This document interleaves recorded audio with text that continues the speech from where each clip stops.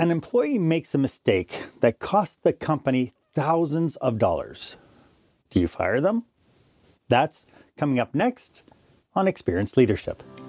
Welcome to Experience Leadership, a podcast that helps small business owners and entrepreneurs just like you dare to be the exception.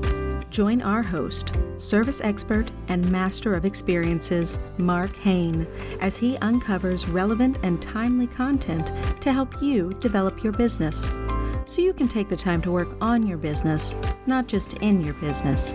Here's your host, Mark Hain.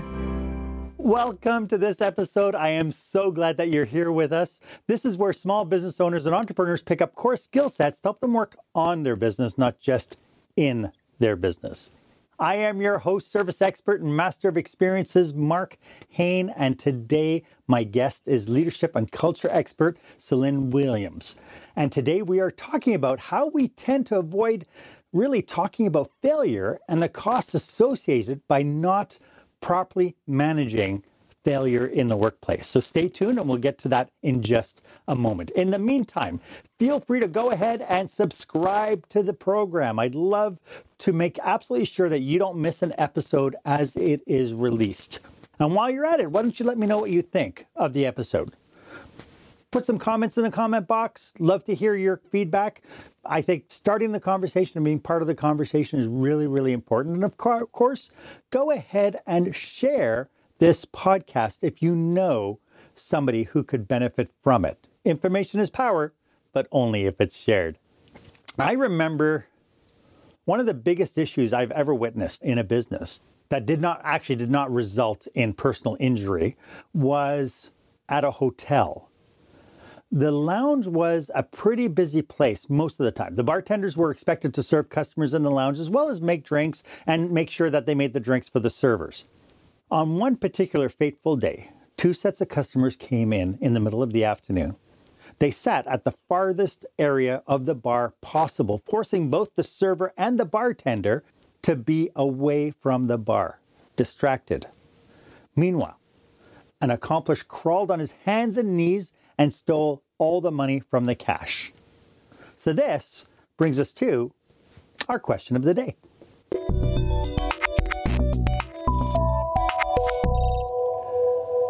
So, hearing this story, would you fire the bartender for being negligent? Would you do anything at all? Like I mentioned, I'd love for you to be part of this conversation. Why don't you put comments in the comment box wherever you're consuming this content? My guest today is an international speaker and founder of Revisionary, a boutique consulting firm providing executive coaching, leadership development, and culture services to human-focused businesses around the world.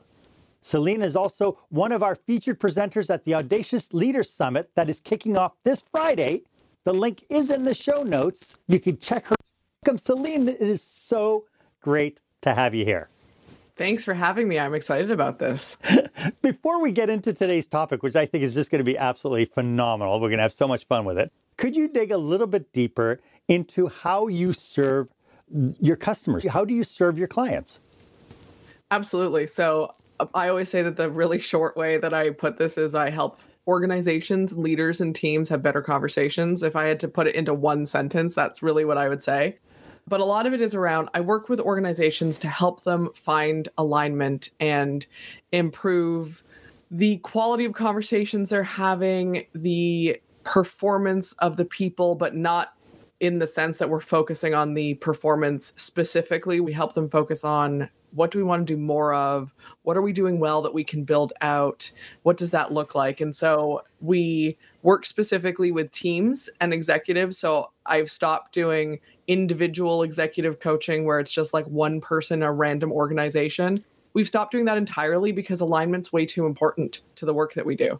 Right. And so we work with teams and organizations in a different way with alignment as the sort of central focus of what that's going to look like. Very cool. In my opening story, I know that leaders always have this challenge of something goes wrong, what do I do? Yep. Based on what I just talked about and what you do as far as this idea of alignment, what would you advise the management about this particular situation? How do they deal with their employees? So specifically the bartender situation and I do not think firing those people is the solution. I think the question becomes, what can you learn from what happened? What are the failure points inside of it? What went wrong? Because it is rarely just one single point of failure. It is a series of things that have happened, or a series of systems, or whatever the case may be, that got them to the point where this is what they're dealing with. So I would be having the conversation, understanding what happened, what went wrong, what went right, what needs to change, how this situation came to be, what are the different moments that brought us here, because it's not one thing. And then what can we do differently? What can we learn? What is the opportunity to change inside of this? How do we minimize the likelihood of this happening again? And then when are we going to review the changes that we've made to see how they're actually doing and what they're looking like and the impact they're having? Yeah.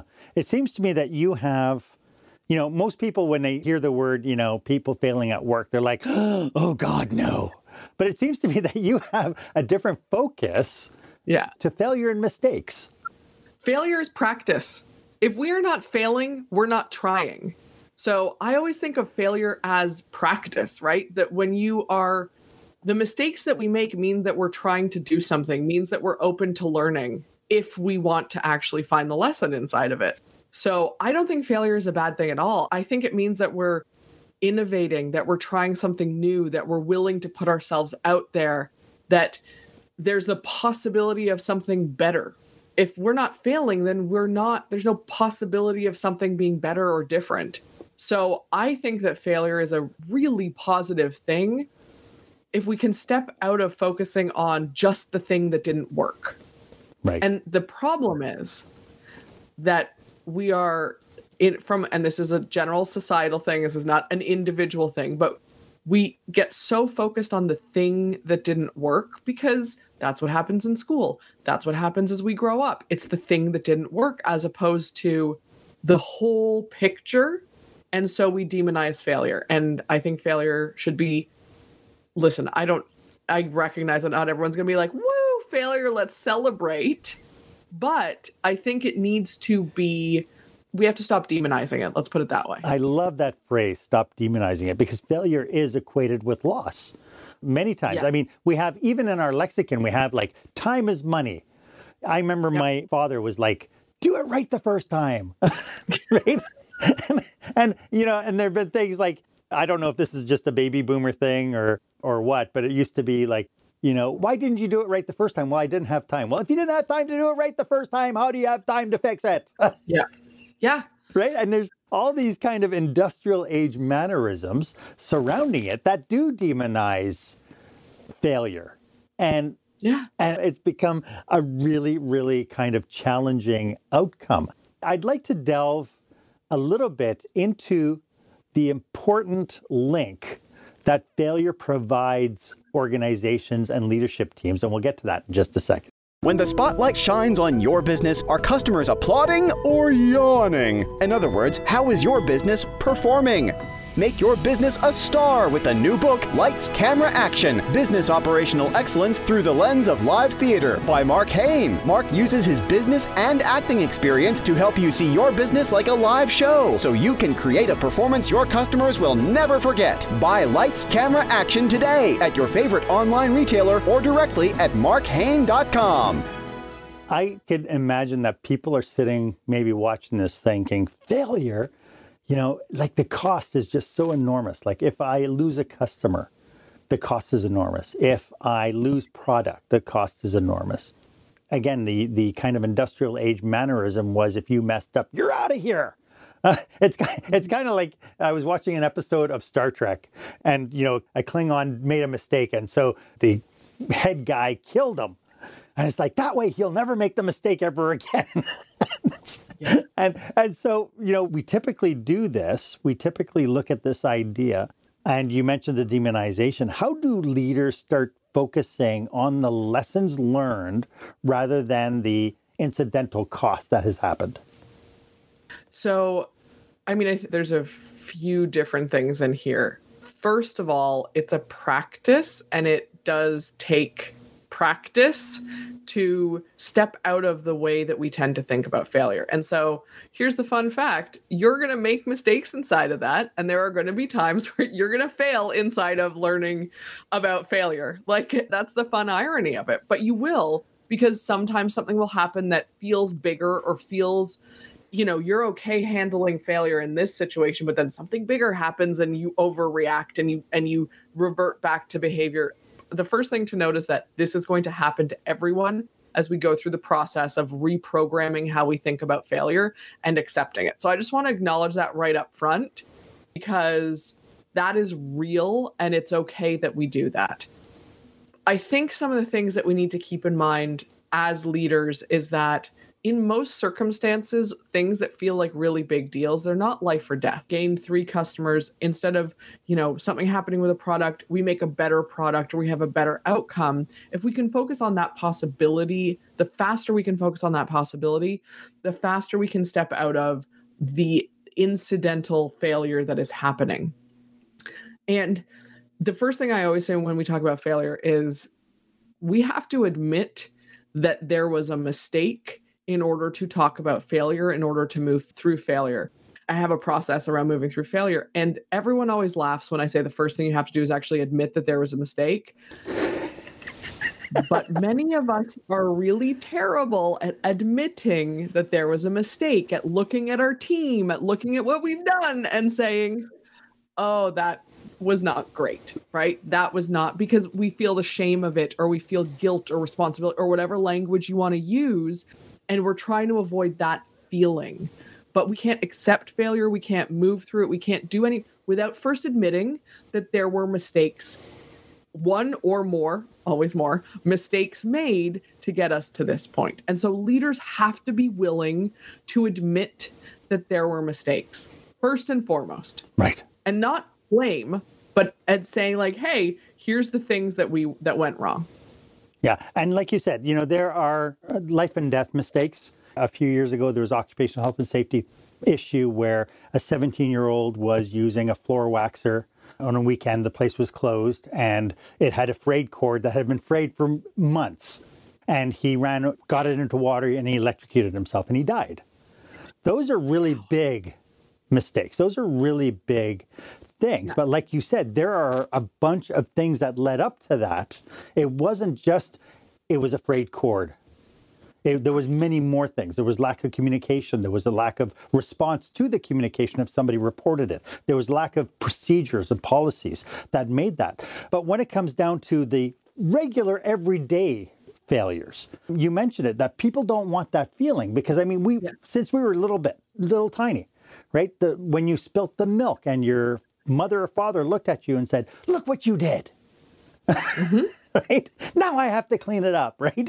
Where it starts all the way back from there. So yeah, we're trying to avoid it. But I also see that in some circumstances, success and failure are actually tied to people's identity.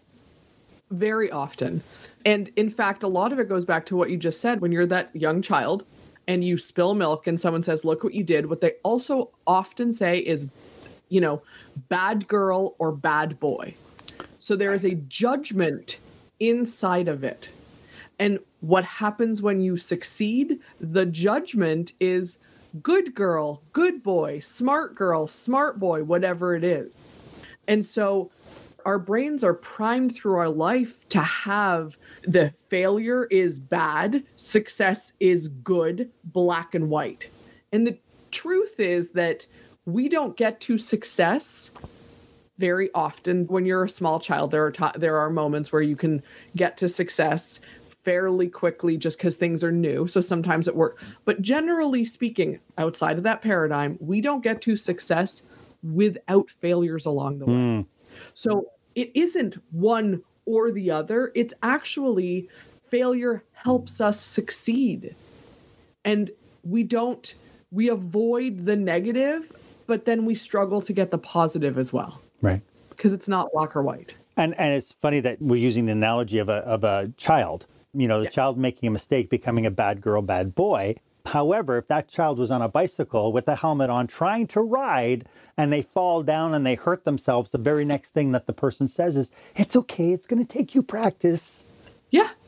Oh, we do it with everything, right? Like it's so funny because we have the paradigm of the, and I always get the saying wrong, but it's like the, getting on the horse again, whatever that saying is.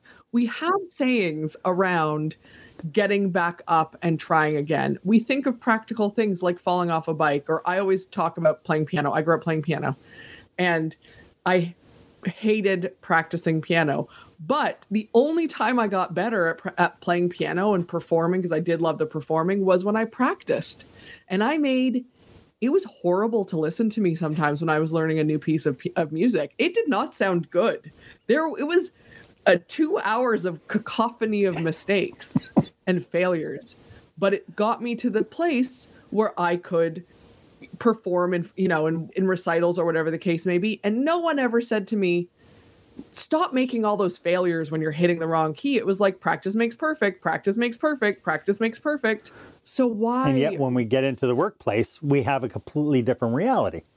Exactly. In the workplace and in a lot of educational institutions as well. That too, right? Yes. In some cases, practice makes perfect. It's okay to make mistakes, just keep trying. And in others, we demonize it, good or bad. Right. You got an F. Yep. You got a That's D. right. You're a failure. You got an A. Yep. It's really interesting because, we're talking about something that becomes kind of this inbred thing of, I don't want to fail. And I know that as an introvert myself and as somebody who had kind of this demonization of failure as he grew up, it was like I didn't want to put myself in any position where I might fail. Mm-hmm. And what do you lose then in potential when that's the case? Absolutely. And when we are avoiding failure, when we're trying to avoid the feeling that we get, the shame, the guilt, whatever our personal, whatever it is for us, because we all have different feelings associated with it. When we are trying to avoid that feeling and failure so vehemently, we're also avoiding any risk. And when we avoid risk, we're avoiding change. And the only thing that is constant is change. So then we are unable to deal with new information, new technology, new ways of doing things because we could make a mistake. Like it becomes such a issue in how we operate in the world that we work in, but in any way systemically, that until we deal with our relationship with failure and learn how to process it and learn how to lead through it and then help the people around us do it, we're stuck. Yeah. And like you said, it is crippling. It is absolutely crippling. I alluded to, and you've been kind of hinting at it throughout the course of our conversation so far, is this link that failure provides. Failure is connected to something. Can you elucidate a little bit on that? I mean, I would say failure is connected to a few different things. It's certainly connected to innovation as one of them, right? Failure is imperative. I can't even say it's linked or connected to. It is imperative to innovation. It is imperative to change and transformation, whatever that looks like. I mean, I think it is a foundation of really, I mean, I'm going to sound, there's no way to say this that's not going to sound super cheesy, so bear with me. Like, can I say this in a way that's not, no, it's going to sound cheesy no matter what. I think it's a foundation of the future of business and the future of the way that we're working and what's coming next. I think being able to lead through and manage through failure, there's a huge link there. Yes. Yeah. And I think this is the... Right. Yeah, so this idea of, I like the phrase that you use, managing through failure. How huge is that now that we're not managing failure? In other words, we're not trying to eliminate it from happening, but we're trying to find ways, how can we better leverage it? And when you hear things like Google, when they had their 20% time, or was it 20, 15%? Anyway, we're able to work on their own projects as long as it was Google focused, they were able to work on their own pet project. 3M. I mean, the gentleman who invented the glue for 3M was an utter failure because that's not what he was working on.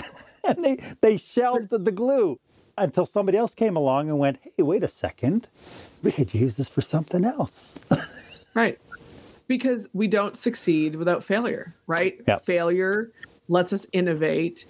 Innovation leads us to success, right? Like whatever the version of innovation is, whatever the version of change and transformation is, Right. that helps us get to success. Success comes from failure. It is not like I sometimes feel like I'm a broken record. It's not succeed or fail. It is fail to succeed. Right. Right. Do it until it's right. Do it until you succeed. Like, I wonder if anybody ever looked at Thomas Edison after months and months and months of his light bulb going, God, Mr. Edison, you're such a loser. I mean, it's what, 560 times now? When will you get this right? Right. Or anything.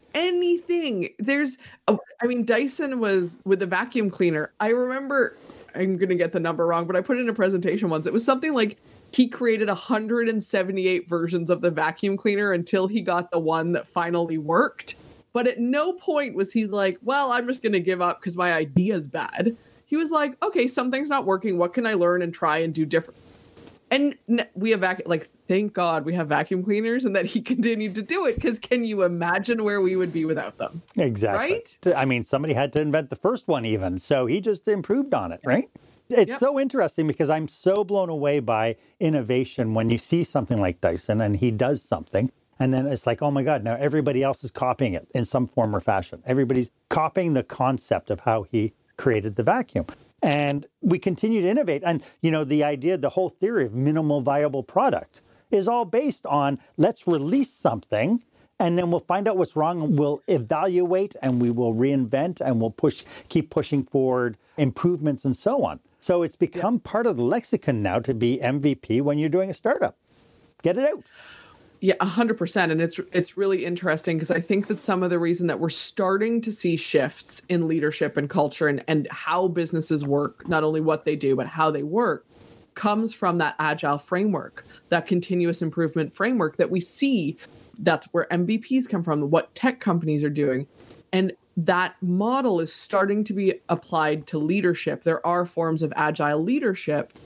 And because continuous improvement is so successful in other areas, why not have it be part of how we work as well as what we do? Mm-hmm. It seems like it is a self-evident solution to it. You have a four-step process for moving through failure. Could you talk a little bit about that? Yeah, so I mentioned already that sort of admitting it, which again, I know it sounds super basic, but you have to start by admitting that something went wrong.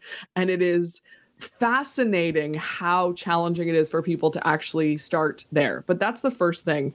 We have to say, okay, there was a mistake and this is what went wrong, instead of avoiding it or trying to cover it up or, moving it around, right? We have to actually admit it. The second thing we have to do is we have to process it. And that is where we are not judging it. We are not saying that someone was wrong and someone was right and there's no judgment inside of it, but actually kind of deconstructing and processing what happened to get there. And this is where we move out of one incident and what are the steps that happen? What are the different dependabilities? Who are the different people, different teams, whatever it is that got us to where we are? Because again, it's very rarely one singular failure point, but it really is looking at all of the processing. It is looking at what those different pieces are and saying, okay, here's the steps that we took to get here. Here's what actually happened to get to this point. The third piece of it is to then pull out what the lessons are. So I say it's embracing the failure. So what are the lessons? What have I learned outside of it? What worked? Because there's always things that worked even inside of failure. What worked and what didn't work, right? What were the things specifically that got us to where we are right now? What are the things specifically that resulted in this failure, this mistake happening? And then the last part of it is to share it. And here's the really fun thing. If we're not talking about our failures and our mistakes with other people, then we are perpetuating that shame and guilt that is associated with making mistakes and failing. And so sharing it, even if it's with your team, whatever that case may be, that is how we normalize talking about failure. That's how we normalize failure as part of success. This is how people connect to us, right? I say quite often that when someone gets on stage and no, this is not shaming anyone who does this, because I recognize that there's a lot of people who do this. There's nothing wrong with it. But when someone gets on stage and says, here's the reasons that I'm wonderful and I've been successful and it's amazing. And look at all these fabulous things that I'm doing. We might be very impressed in the moment. And you're like, wow, that's amazing. But we don't feel particularly connected to that person. When someone gets on stage and says, let me tell you about how I lost all my savings in my first year of business, and then what I learned and what I can do, what I can help you, we are like, okay, I feel connected to that because we've all made mistakes. We might not all be wildly successful international speakers, multi-millionaires running the whatever Tony Robbins empire. We might not all be that, but we can all relate to the mistakes that we make to get to whatever level of success that we're in. So sharing those failures is a hugely important part of process of moving through failure as individuals and as teams. How does a manager start this process?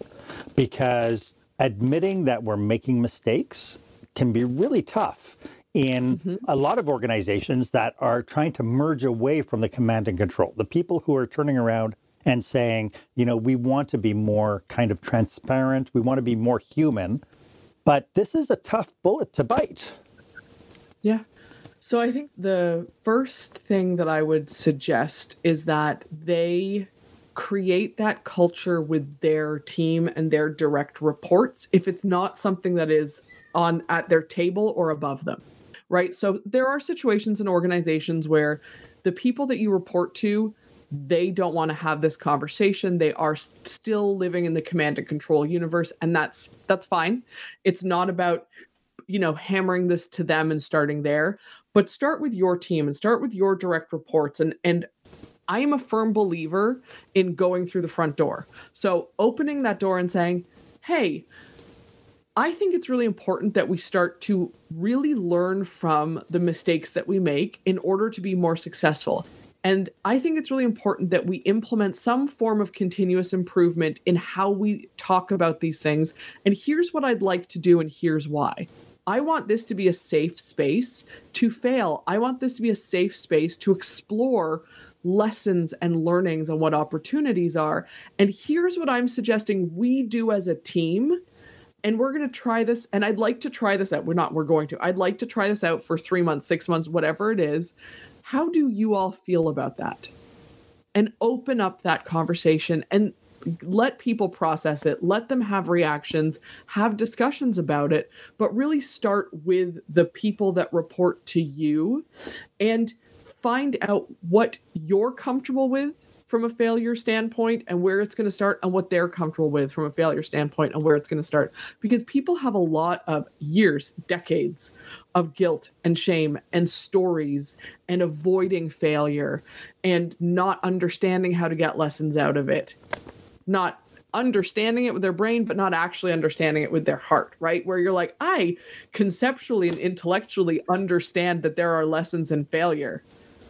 Sure, I don't think there are very many people who would disagree with that, but the number of people who can, in the moment, say, okay, what can I learn from this? What is the opportunity? What are we going to do about it? Are few and far between, because there's a big difference between intellectually getting it and emotionally and being in the practice of getting it. And so I think that I would say start with your direct reports and open up that conversation and honestly go through the front door. I think the challenge becomes if you are trying to influence the conversation of failure on your team, in an organization or on your team, and you are doing it without having a direct conversation, you are going to be hitting a wall over and over again if it is not already part of the culture of the organization or the team that you're in. So avoid that. I mean, that is going to get really frustrating at a certain point. And yes, you can fail in that and succeed in the end. And there's an easier way. Sure. Right off from what you were saying, two components come into my mind about that need to be overcome as a major barrier. One is trust. So being the leader to go up to your team and saying, this is what I want to do, you have to be prepared that you're going to get that thrown back in your face. Well, the last time I made a mistake, you came down pretty hard on me. So I never want to, right? You have to have those really courageous conversations. The second part is our habit of blaming, because our blaming is our defense mechanism to when things go wrong. Absolutely. Right? And it's a practice and it's a habit that somehow needs to be overcome as well. This is absolutely fabulous. I could go on talking about this forever with you, I think, Celine. Celine, while we're in the middle of it, could you just let everybody know how they can get in contact with you if they want to bring you in to have a conversation? Yeah, absolutely. They can find me online. My website is revisionary.ca. You can email me, Celine@revisionary.ca. It's probably the easiest way because it actually comes to me. Or I'm on LinkedIn, Celine Williams. I literally somehow managed to get the LinkedIn /Celine Williams. And it's nice and easy, which is wonderful. Nice. Great. I encourage people to look you up because you do also have a podcast, don't you?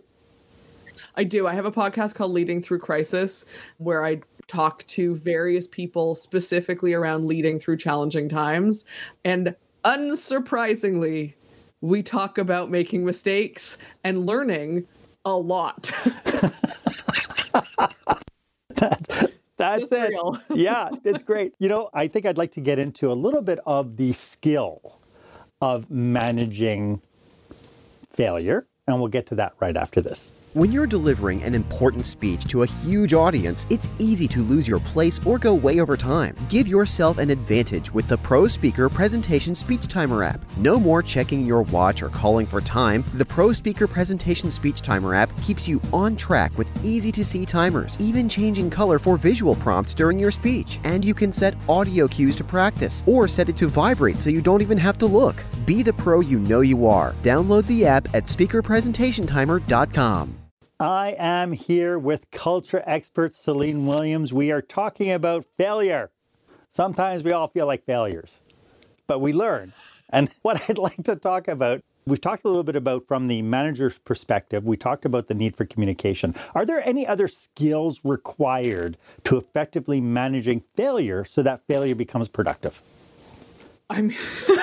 It's so funny because such a big topic. Like communication, it is, but I feel like communication covers, if you can learn to communicate effectively and specifically about failure, it covers off so many other of the skills that are needed. So, to go back to something you said, I want to give you an example because I love what you said, which is that idea of trust. There has to be trust. Because if you're stepping into the conversation if you're opening up a conversation that's like, hey, I want to make failure part of how we do things, and someone comes back at you and says, well, that's not always how you've treated me, or that's not the way things have been. Yes, trust is a big piece of it. It's also a really great opportunity to learn from the mistakes that you have made in the past and to own it in that moment. And a lot of that comes down to communication, knowing how to communicate, and also self-awareness, right? How you manage yourself, understanding your reactions, being able to be vulnerable and open about, yes, I fully appreciate that I have been that way in the past, and that doesn't mean that's the future I want for myself as a leader or for this team.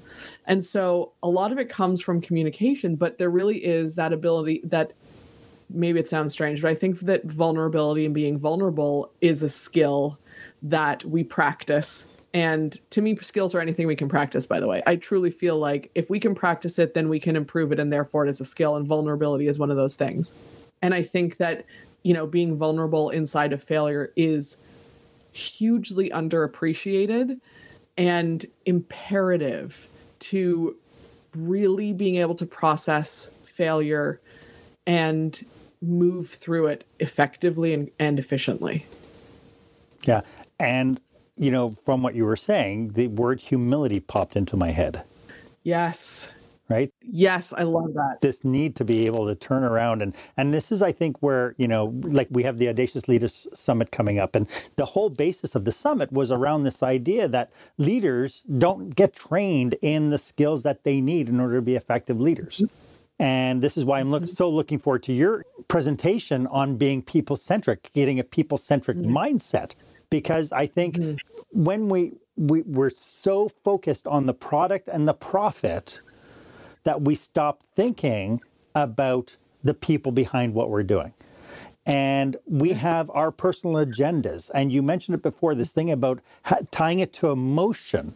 Could we dig a little bit deeper into how one manages that? Because to me, that's where I see that the explosions happen while you're on shift or while you're at work, and something happens and you have an expectation. And really at the end of the day, the whole explosion happens because of an unmet expectation. Yes, there's a few things inside of this. The first thing I want to say is that we are really terrible at sharing, at one, being clear about what our expectations are, two, sharing them and setting them clearly, and three, making sure that everyone involved has the same expectation. So let's start with that first and foremost, and let's acknowledge that we tend to be really bad about this in general. I have a practice of clarifying expectations, and I, on a consistent basis, still end up in situations where I'm like, well, we were on two wholly different pages. What can we learn so we avoid this next time, right?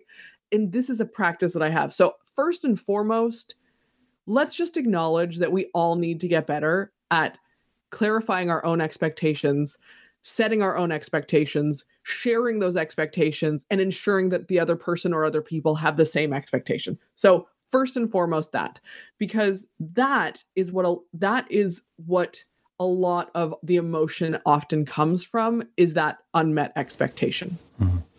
So one, I feel like I derailed that slightly, but truly, I can't overemphasize the importance of expectations. And I know that there are people right now who are saying, who are talking about how no one should have expectations and how it's unfair. And that's fine. And that's not, the reality is that we are humans and we have stories in our heads and we're always going to have expectations. Always. So instead of trying to demonize expectations, how about we learn to communicate them better, right? First, right there. Inside of the emotions of our reactions, one of the things that I would say is it is not always the most fun work to look past the reaction or look into the reaction to what is really going on, and to look at our historical reactions to things and to kind of map out what is the actual emotion that I'm feeling, because a lot of times we react and we assign the emotion to the other person or to the failure itself, as opposed to the stories that we've had or the history that we have or whatever it is. And I think it's really important that we become comfortable with doing that. So I always, Brené Brown talks a lot about guilt and shame and vulnerability and all these things. And I was doing a training with a company and we were talking about it and doing some work to figure out who who has the habit of shaming themselves versus guilting themselves, right? Because oftentimes it's one or the other. And to watch a group of leaders get very uncomfortable, even starting from that conversation, was fascinating and really eye-opening for me to recognize, we really avoid naming the emotion we're feeling and figuring out what it actually is.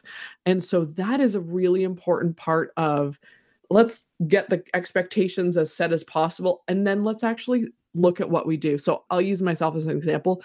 I'm not a person I don't tend to shame. I don't tend to, when something goes wrong, I don't tend to end up in a place of shame where I think there's something wrong with me. But the guilt that I feel, and that is my natural tendency because I feel responsible for everything else.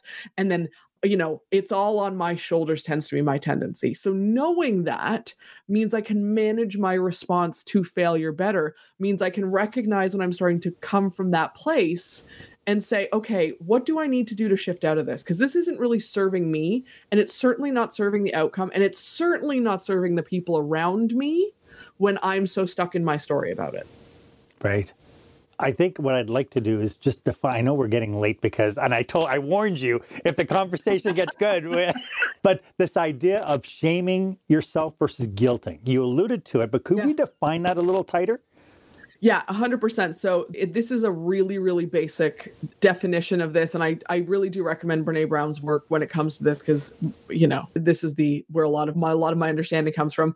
Guilting yourself is saying, I have done something wrong. I have done something bad. This is a result of something that I have done. Shame becomes, I am wrong. I am bad. I am not good enough. And that is an identity piece. And you alluded to identity earlier.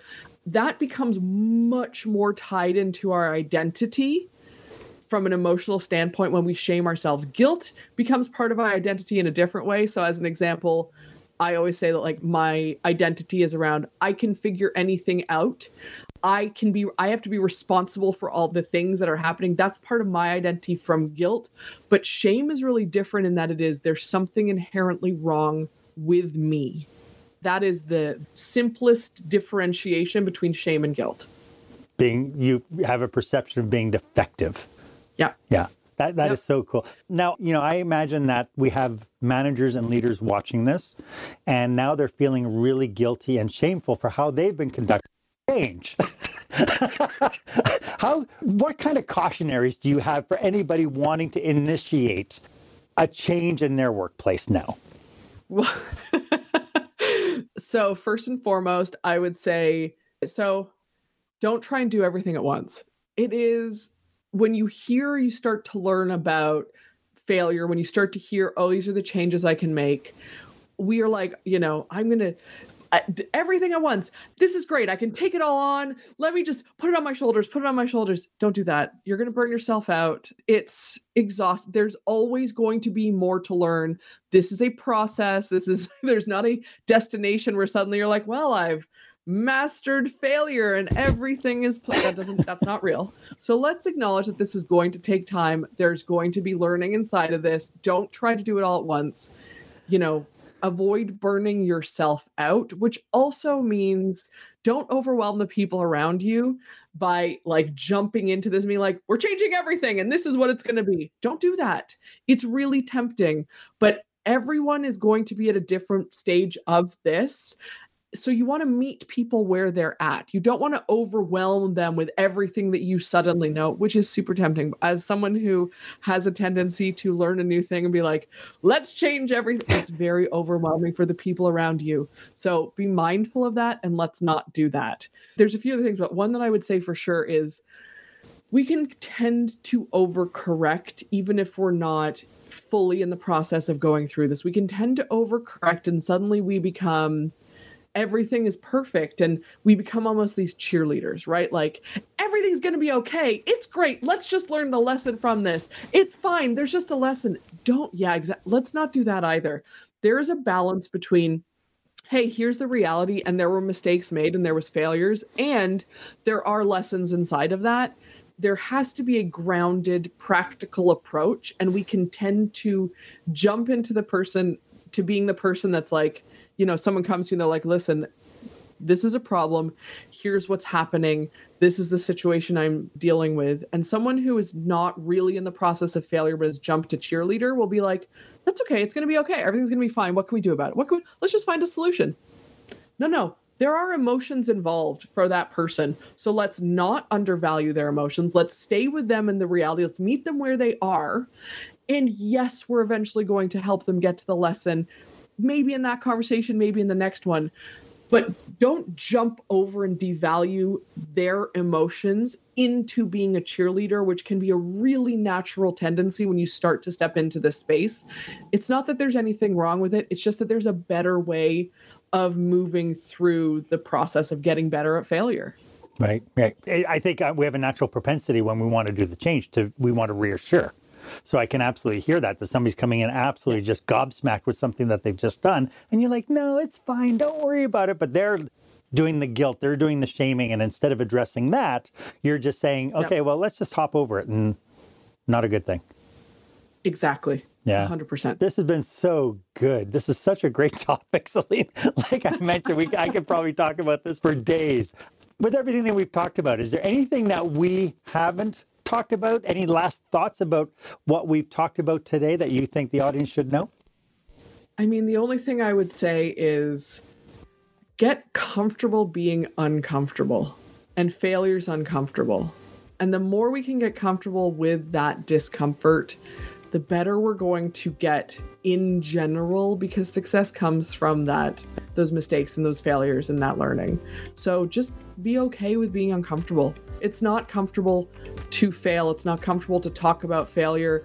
gets easier, but it's never comfortable because no one really wants to fail, right? Like we're not primed to be like, well, I'm looking for failure as my end goal.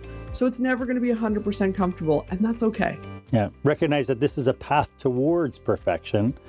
It is not the absence of perfection. Exactly. Fantastic, Celine. Celine, could you just remind everybody one more time how they can get a hold of you if they want to look you up? Absolutely. Email me, Celine@revisionary.ca. You can find me on LinkedIn, Celine Williams. And then I have a podcast, and the podcast is at leadingthroughcrisis.ca. So you can find us there. Leadingthroughcrisis.ca. Yeah. Fantastic. Celine, thank you so much for the generosity of everything that you've brought through and your humor and everything else. This has just been so much fun. The time has just flown right by, and I can't believe how late it's making us, but you've been wonderful, and I really appreciate it. I can't wait to have your presentation this weekend at the Audacious Leaders Summit. Thank you, Mark. It's been a pleasure. As I mentioned, if you'd like to hear more from Celine, why don't you check out the Audacious Leaders Summit happening this Friday, June 11th, 12th, and 13th. Celine will be talking about the mindset people-centric leaders must have in order to be successful with their teams.